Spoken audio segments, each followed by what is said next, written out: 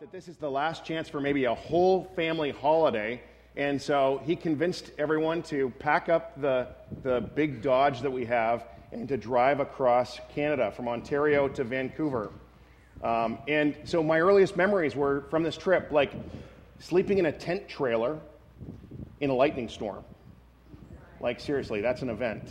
Like the thing just shaking and rocking through the night.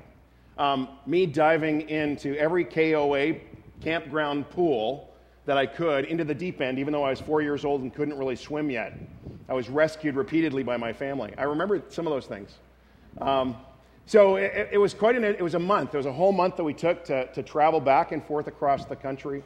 A remarkable experience. And so this summer, I thought that it was about time. Our kids are getting older, and thought maybe this is our last chance to do some sort of family adventure. I was convinced that we needed to do something a little bit less safe, a little bit less comfortable, perhaps even a little bit dangerous.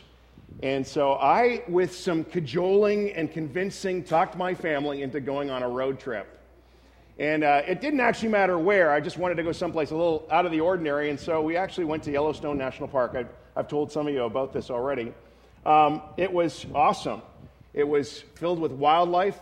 I talked my wife, who's more of a hotel girl, into camping in a tent on a blow-up mattress, and it was remarkable. Let me give you a sampling of photos from our trip. Let's watch the screen. Yes, our first rodeo in Cody, Wyoming. Fun times. Our special home for 6 nights. Our best friends walking through the neighborhood. Our first geyser. That was right next to Old Faithful. Family bonding. Me choking my son once again. The Grand Prismatic Spring. Going to Yellowstone National Park is worth going there almost just to see this particular geyser that has multicolored. It's gorgeous. Anybody been to the Grand Prismatic Spring? It's good, isn't it? Thumbs up? Yeah? It's all right? Anything else? Life after camping. Yeah, we booked ourselves into a nice hotel the day after we left Yellowstone, so just to survive. But holidays are great. It's also great to be home. I mean, September is a challenging month with startup of school. This month, it's not challenging that way at all. But you see, holiday adventures are just one part of life lived well, and God is a much better dad than I am. And I see God as the dad who's inviting his family, saying, let's go on an adventure. I've got something good in store. Come with me. It's not exactly going to be safe. It might at times even be uncomfortable and dangerous. But it's going to be good. God takes us on this journey, and it's meant to be not like you leave your home and your belongings behind. It's more like you walk with God in a way in our everyday life, as Angel was just describing. That's one of the reasons why we're going to be studying that series. Is we really do, as a church, want to become the kind of people where God is at everything and in everything and walking with us. So I want to just for 2 seconds here, I want to be like your father, and I want to say, let's go on a road trip, people. Let's go on a road trip, Hillside. Are you up for it? Are you ready to go? I don't know. I think it's going to be good. I think we're going to see some awesome things, and we're going to bond, and we're going to have some fun even, and God's going to do some things that are going to be really, really cool. Amen? Let's do it. And so we're going to spend that next 10 weeks, but talking about these kind of core areas of our lives. Today I want to think about this adventure that we're in together called church. Someone once said vision leaks, and it's true. We forget why we're doing what we're doing, and it's good every once in a while to kind of refocus on what we are, what we're doing, and think about what we're doing as a church. Like, why are we here? Why do we gather kind of week by week? Why do we break into small groups and those kind of things? What are we trying to achieve? We don't really want to just tinker with the idea of church. We want to be the church, living life out as the body of Christ, this sacred gathering, this holy people, this community of the called. And this morning, to help us think about this, I want us to turn to Acts chapter 2. There's loaner Bibles at the back if you don't have one.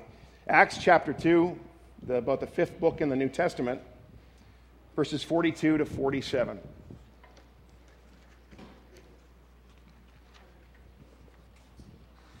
Why don't you stand with me for the reading of God's Word?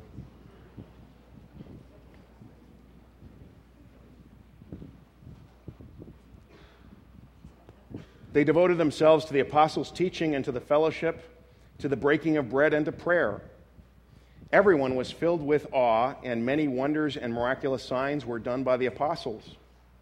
All the believers were together and had everything in common. Selling their possessions and goods, they gave to anyone as he had need. Every day they continued to meet together in the temple courts. They broke bread in their homes and ate together with glad and sincere hearts, praising God and enjoying the favor of all the people. And the Lord added to their number daily those who were being saved. May God bless the reading of His Word. Amen. Have a seat. Now, there's no question that that picture of the early church that we read in Acts is a pretty compelling picture. It was a picture of a group of believers who were radically committed to God. What God told them to do, they do. They were devoted to prayer. They were devoted to obeying God. They were a praising people. They were a people that were sold out to God, and they were sold out to one another. When there were needs in their community, they literally sold their land, they sold their possessions, they cashed in their RRSPs, and they sold their property to meet the needs that were there. They met outside in large open-air gatherings because there was no room for the crowds inside. And they liked meeting together so much that they met almost daily, and they couldn't let a week go by before they saw each other again, so they met in each other's homes. And I really like how the author of Acts describes this. Luke says, they ate meals together with glad and sincere hearts. You know what that means? It means there was no pretending. I mean, they were sincere, they were authentic, there was no faking it. And so they said, here's the truth about me. You might as well know it. I've got this problem with my kids, or with my spouse, or with my job, or with money, and I'm struggling with this. Can we pray about it? Can you help me? Can we be in this together? And these people, they were so concerned with the plight of people that were outside the church, outside the community, that in spite of the risk of persecution, they sought to draw others in. They shared the gospel, and they met in small groups, and people were getting saved. And get this, verse 47, they enjoyed favor, the respect of all the people in the community. And all of this begs the question, if such a faith community existed back then, why can't it exist today? Is God still not the same God? And really, this is the task here at Hillside, is to lay our lives down to build such a community like that, a community of God-honoring, Christ-centered community, a community that loves God first, but as an expression of that love to God, loves others too. That we strive to become an inclusive, outreaching community where the gospel is preached, where we become the kind of place where the generation gap shrinks and where cultural differences just shrivel up, where we become able to have a diverse group of people connect and relate, where lives and families are transformed by the power of God. Years ago, I was challenged by the words of Bill Hybels, and in a sense, they're still ringing in my words, these words. Just become an Acts 2 church.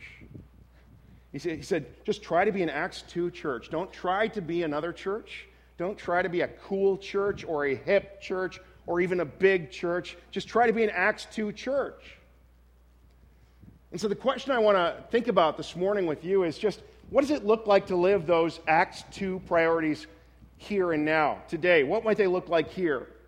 I want to talk about 5 practices an Acts 2 church is devoted to. First of all, there's a sense in which an Acts 2 church has this kind of outward orientation. An Acts 2 church is missional. It's a church on mission into the world. It reaches out, and as it does so, lives get changed, and the community is transformed. In verse 42, we read, "And the Lord added to their number daily those who were being saved," those who were being made right, who were getting whole in God. You see, an Acts 2 church produces followers who are filled with the truth of God, the Word of God, and the love of God. And it's filled with people who get to the place where they can't imagine their friends and their families and their neighbors going to eternity without God. They just can't imagine that, and they can't imagine the community they live in just remaining stuck in its broken condition. And so they reach out a hand. They maybe walk across a room and shake someone's hand. Maybe they walk across a driveway or a backyard, have a conversation over a fence or over an office cubicle. Or they roll up their sleeves and they literally get involved in the neighborhood, working to make it a healthier place.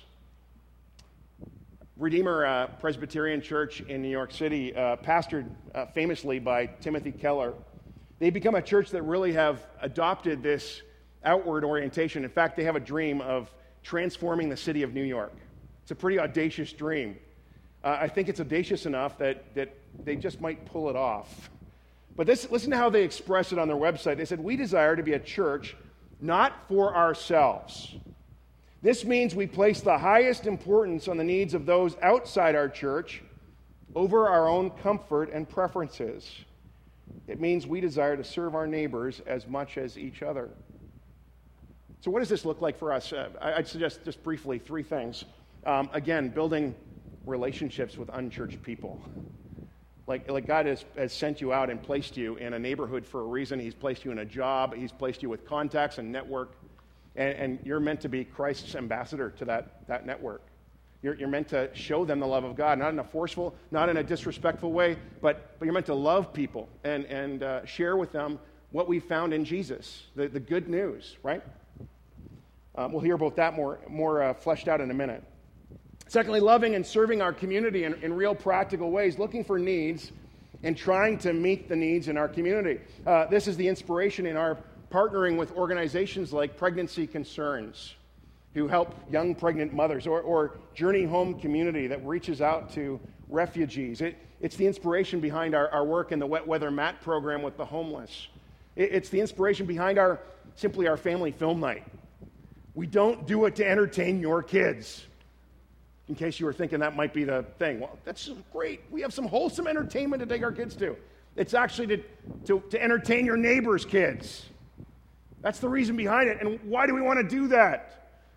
We want to show them that we're kind of regular folk who like movies just like you do. We like having a good time, and we love Jesus, and we want to bless you. That's why we do the family film night. It's kind of crazy, but I think it's a good thing. We're seeking to serve our neighbors as much as we are each other.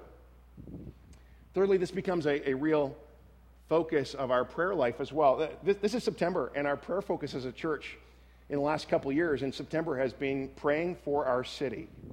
And our elders have emphasized this so that for 1 month, we as a church make it a priority to remember to pray for our neighborhoods, to pray for our cities, to pray for our community. Psalm 122:6 says, "Pray for peace in Jerusalem. May all who love this city prosper." That's a prayer we can pray for our own community, our own neighborhood. We can pray for peace in Port Moody. May all who love that city prosper. God, bring your peace even to Pitt Meadows and Maple Ridge, that pagan land across the water, God. Prosper New Westminster and Burnaby. Lord, we love to see you pour out a blessing on Vancouver. And Lord, we love the Tri-Cities and Coquitlam and Poco. Lord, bless them. We pray that you will prosper those cities, God. Now help us think about how we might do this for our communities. I want to challenge you to commit to this. Our ushers are going to hand you out right now a pledge, a prayer pledge. And I want you to take a look at it. But I want to say there's no one-size-fits-all prayer. I mean, sometimes when you don't know what else to say, bless them, Lord. Bless them. But you see, there's all kinds of suggestions of what you could possibly commit to doing this month. For instance, I will pray 5 minutes each day for my neighborhood, for my community. Or I will prayer walk in my neighborhood for 30 minutes once a week this month. If you don't know what prayer walking is, we're going to have some guidelines for that next week, some encouragement for you. But prayer walking is simply walking through a neighborhood and listening to God, praying to God, asking Him to touch the families and the businesses as you walk through. On September 20th, we're going to have a hillside neighborhood prayer walk. We're going to gather together at 4 in the afternoon that day and invite us just to sing a couple songs, and then as families and individuals, we'll walk this neighborhood. We'll just go out for a 30 or 40-minute walk and pray for the neighborhood surrounding our... It's kind of like Jericho, only we're not seeking the city's destruction, okay? That's the difference. Like we're walking around kind of claiming the land and saying, God, it's yours. Would you bless this place and open them up to the kingdom of God? Like really, if you don't know any other prayers, the Lord's Prayer really works. Your kingdom come. Your will be done in that home there, in that business there, in that hospital. I would say adopt a blessing strategy as you go driving or you're on the bus. When you see an institution of any kind, bless that institution, a hospital, a police station, a fire hall. Pray for them in their work. When you hear a siren, a fire siren, use that as a call to prayer. When you hear an ambulance go by, pray for the healthcare workers that are attending to someone in need. And what about our schools and our education system? Couldn't they use some blessing right now? God, let's just pray for them right now. Lord, we pray for unity between those that are negotiating for this whole area of education and school care. And Lord, we just ask, sort it out, Lord. They seem unable to sort it out. We pray you would help them sort it out in Jesus' name. I pray for our kids who are missing school. I pray for those who are stressed about that. I pray for parents who don't know what to do with their kids. I pray for teachers who are missing paychecks badly. And I pray, God, you would sort this out by your grace and in your mercy. And all God's people said, Amen. So I want to encourage you, take this, maybe think of 3 friends that you could identify that you're going to pray for by name. 3 unchurched people who really you think maybe don't know Jesus, and you could write them down on this card. But I encourage you, take this card, take it seriously, do something with it, and let's be praying as a community for our community this month of September. Does that make sense? Everybody on side? Good. So that's one key picture of the church. It's one of outreach, of having this outward missional disposition. The second thing I see in this Acts 2 community committed to was what you might call discipleship. That's kind of a fancy term for following Jesus, learning his ways. It's if the first point, outreach, is sort of this outreaching image. This one is an upward reaching image, kind of a God orientation of connecting with him, worshiping him. It says they were devoted to prayer and to the word, the apostles' teaching. They devoted themselves to that. They were so filled up with the word of God and discovering what it meant to worship God. There was someone that existed not so much to do their own thing, but to do God's thing. To someone constantly in this posture of life surrender to God. Could talk a lot about what this looks like. I'd rather introduce you to someone who's on that journey of discipleship. I've asked Will Dang. Will, why don't you come on up here and share with us what following Jesus looks like for you. Will, earlier this year, was invited by our denomination to go to a kind of discipleship boot camp, and so he's been thinking a lot about this, and so I think it's going to be great to hear what he has to share.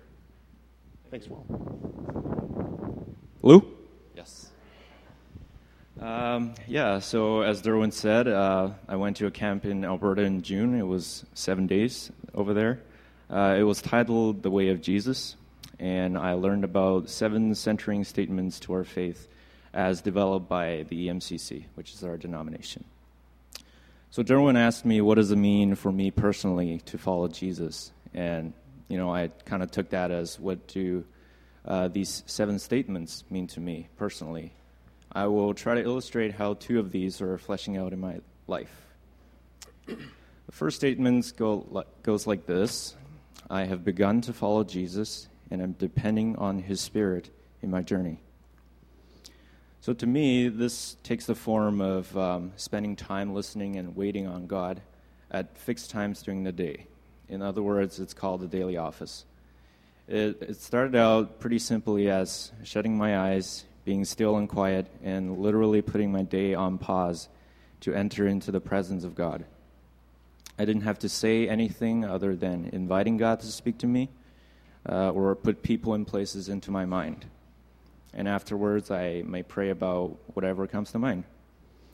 What happened was that people and places that came to mind would stay there, and they would not go away unless I do something about them. So, for example, speak to this person about this issue or take my homework to this public place and work on it. I believe that's the way God speaks to me, but it is my continued bold little prayer that he would speak to me directly sometime. Will, this is the Lord. Sorry. No, I can see you, so you're not the Lord. Practicing the presence of God, as the little book by Brother Lawrence goes, is one way of depending on the Spirit. Another way involves acknowledging that I do not know the best way of resolving an issue or completing a task, and truly relinquishing control to God, who is the true master of whatever I'm trying to do, and who knows the best way to pull me through it. I did this during my internship at quite a busy pharmacy over the past summer. I'm a pharmacy student, just so you know. In a shorter version, I call it surrender and give it up to God before he comes and snatches it away from you. The second statement goes like this: I'm being sent by Jesus to bless others and invite them to follow him. Jesus gave us the Great Commandment and the Great Commission, meaning that he made loving God and loving others inseparable, and he also left us with this obligation to tell his gospel. It is an area where I'm still developing that naturalness to weave Jesus into the conversation, but I can always learn to tell my own story well. So you've heard of I was blind, but now I see in John chapter 9. And in my own life, it's more like I used to be like that, but now I'm different because Jesus wanted it this way. I think if people don't find Jesus attractive after reading his gospel, they would at least find him perplexing. That goes the same for you. People may not care about the gospel or doctrine initially, but they do care about how far you're willing to go in your relationship with them. So that becomes your own bite-sized finger food gospel, a small taste of what Jesus' gospel can offer. A quote from a book called The Art of Neighboring says, "We don't love our neighbors to convert them. We love our neighbors because we are converted." So do all your blessing and inviting out of love, and allow Jesus to do the rest to increase his glory. It's humbling to speak of these things in front of the congregation when I'm still learning to do them effectively myself. But I suppose that's the point of journeying with Jesus, being humbled by him as he teaches you his ways of loving God and others, and not giving up walking with him through all the seasons of life. Thank you.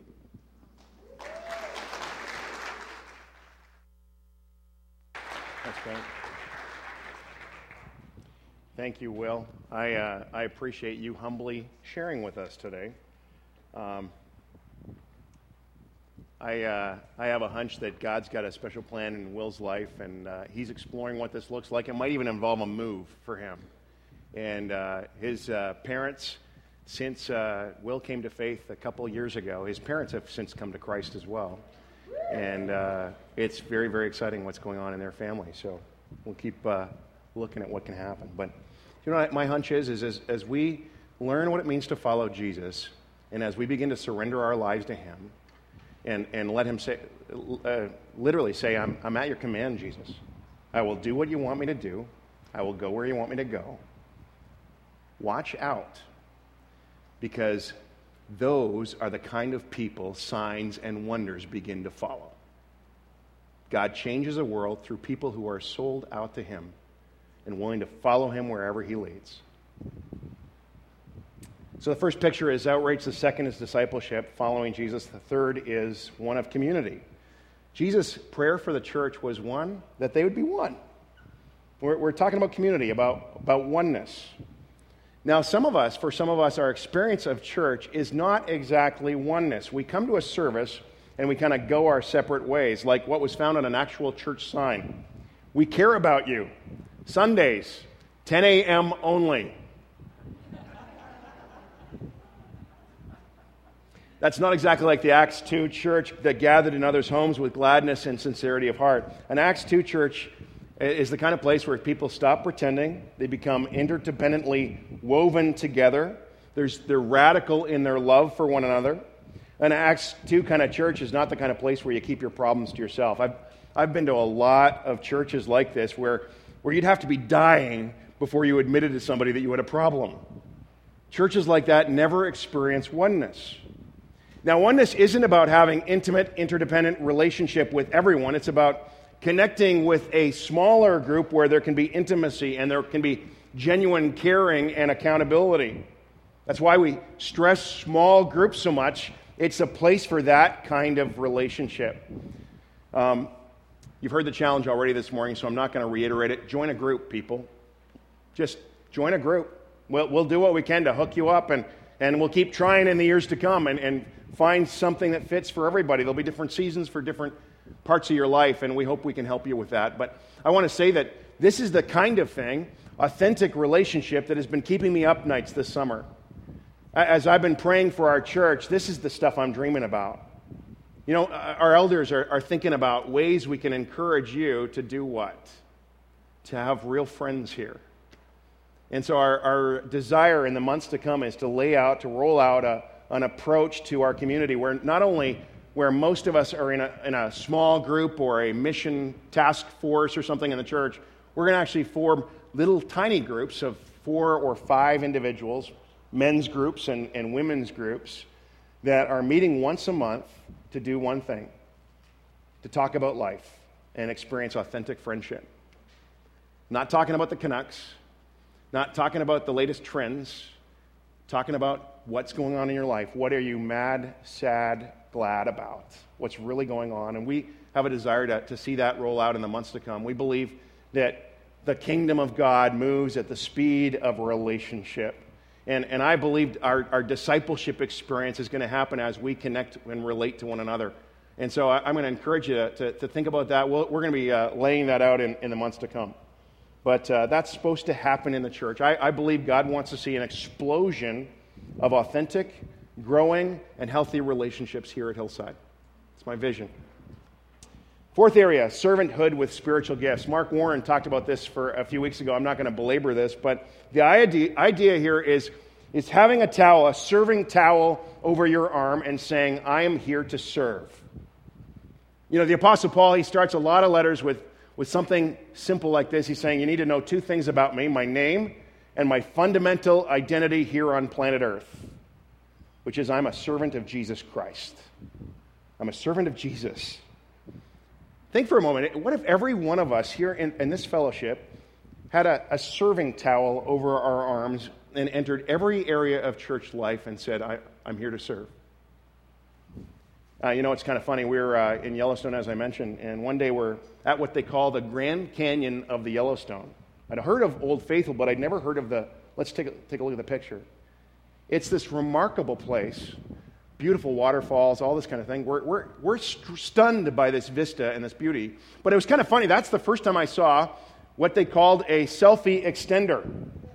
There were people standing at the Grand Canyon of the Yellowstone with these rods with their cell phone attached, taking pictures of themselves with the vista in the background. And they're like uploading it, you know, with really cool hashtags, I'm sure, online right from the park. I thought, what is that all about? The reality is we're all up into this these days, these selfies, taking pictures of ourselves. Just type selfie into Twitter, and you'll see what I mean. Or look at Instagram, where 90 million pictures are currently posted with the hashtag me. 90 million.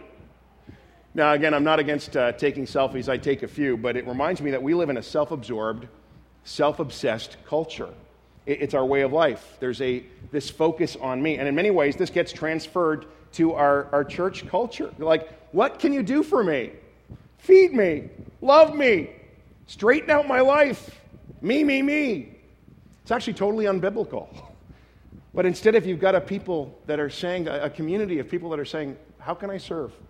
That's the kind of community that can literally turn the world upside down. That's the kind of community that can change the world. Are you serving? Are you serving, folks? I think we look most like Jesus when we serve. One last picture. You know what it says in Acts 2? There was a release of resources that were prompted by the Holy Spirit. The mark of an Acts 2 church is that when the Holy Spirit gets a hold of a church, generosity is released in the lives of its members.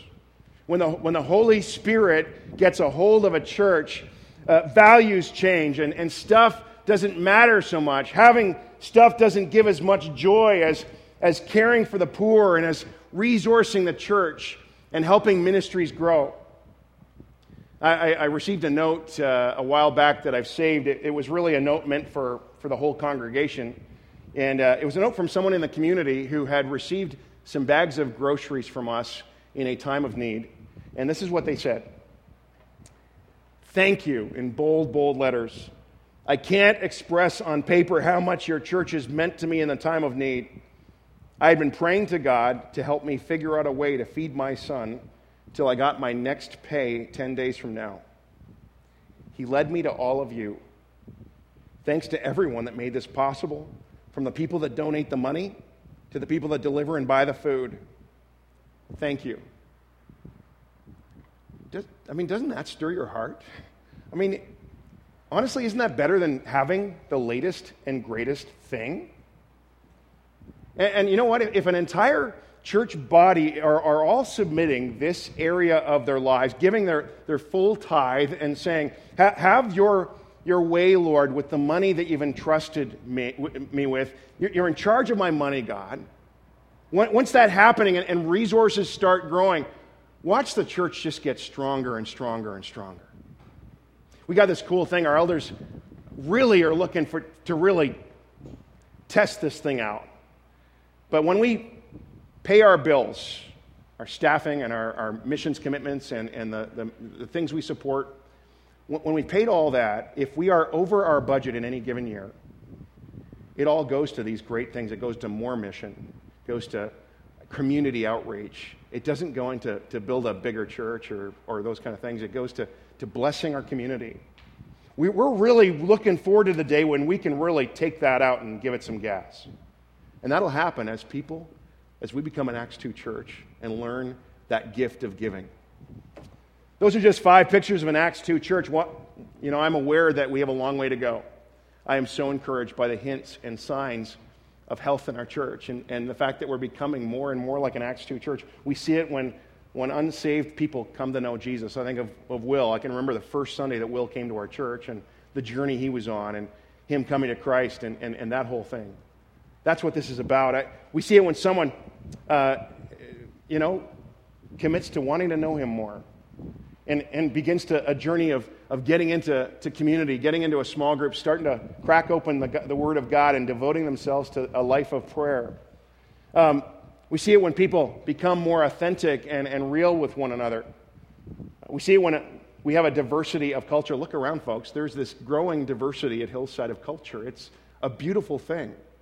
More than half of you, I think, were born outside of this country. We see it when people start taking risks and start serving and stepping out in new ways. I was talking to someone at the wedding yesterday from Hillside who is going on our mission trip to Kenya. And they're a senior citizen. And they're going to be the oldest person that's ever gone on one of our mission trips. At the same time, we've got one of the youngest people ever going on our mission trips on the same team. That's a picture of the church, this intergenerational, but stepping out, taking risks, doing something you've never done before, even though it's scary. And we talked about it at the table. We said, what's the worst that can happen? And she told me how her daughter said, well, if you get shot in Kenya, it's more interesting than getting shot in Surrey.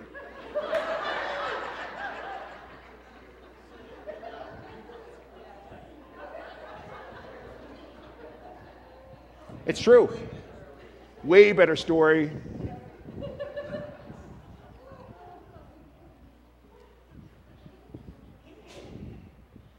We see it when people start trusting God with their money. I remember every once in a while somebody will come to me and say, "Can you pray for me?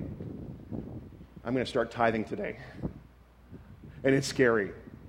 I don't know if I'm going to pay the bills, but they put something in the offering plate that they go, "I've never given anything to an organization like this before." And they come back a few weeks later and say, "God's been blessing my socks off." When people start doing that, the church begins to grow and explode. Can I jump back to Bill Hybels for a moment? He's the one who said, just be an Acts 2 church. He said something else that stuck with me as well. He said, there's nothing like the local church when the local church is working right. There's nothing like the local church. There's nothing like it. There's nothing else. I don't think there's any organization like it that can transform our culture. I don't think there's anything like it in the world that can deal with issues like poverty and injustice. There's nothing like the local church when the local church is working right. We see eternities changing right before our very eyes. What greater buzz is there than that? And you know what? Our church has the capacity to be an Acts 2 church. Our church can become like that church. All heaven is cheering us on. We can do this. It will not happen without an enormous amount of prayer, without this solid devotion and dedication to God and to His purposes and to this hard work. But it can happen. You know, Angel shared with us just a couple of weeks ago, this in closing, she shared how Mary and some of the other women were on their way to the tomb, and they were worried on the way about who would roll the stone away. And they were in for quite a surprise. And that's been a metaphor for me this summer. I've been thinking about that, how easily I'm contented with just the stone being rolled away in my life, the obstacle that's in front of me, getting through this day. And I thought, I wonder if some of us are quite content with a church where we're just happy to be kind of cheerful. We're a safe place to come and connect on Sunday morning, shake your hands. We got a lot of acquaintances. Maybe we're content with keeping the organization afloat. Hey, as long as we're paying the bills, maybe we can do a little good. I think God has so much more in store for us than that. He has resurrection in store for us people. He wants to transform this place into a God-blessing enterprise like nothing we would ever imagine or believe could be possible. Can't even put it into words.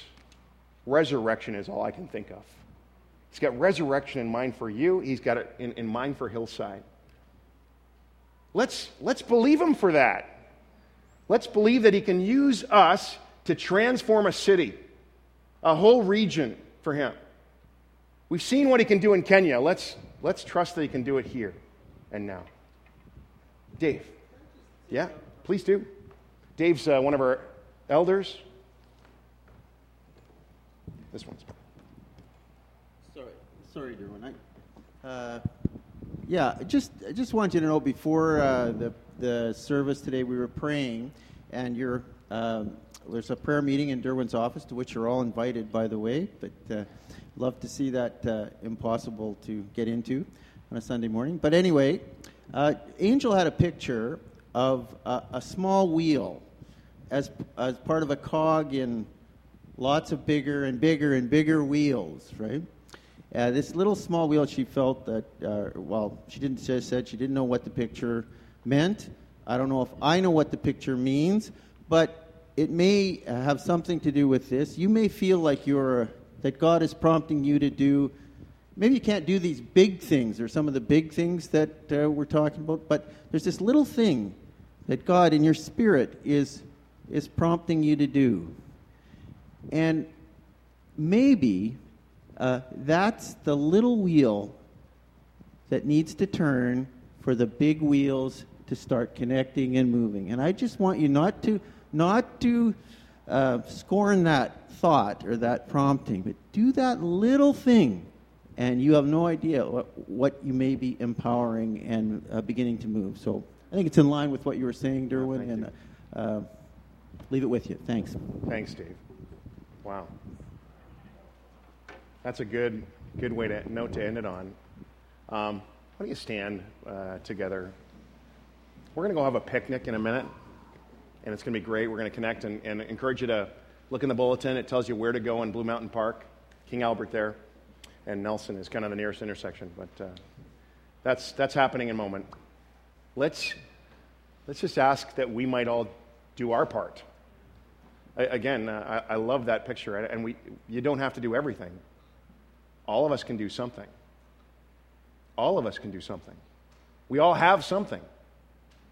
Let's learn to give what we have and together become the kind of community that might just be a little bit resemblance of the early church in Acts 2. Wouldn't that be awesome?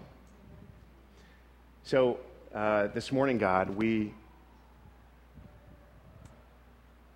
want to be serious about your mandate to make us into the kind of church that will change the world and bless you and see your kingdom come in our city, in our world. God, we don't want to put limits on it, Father, what you might do through us.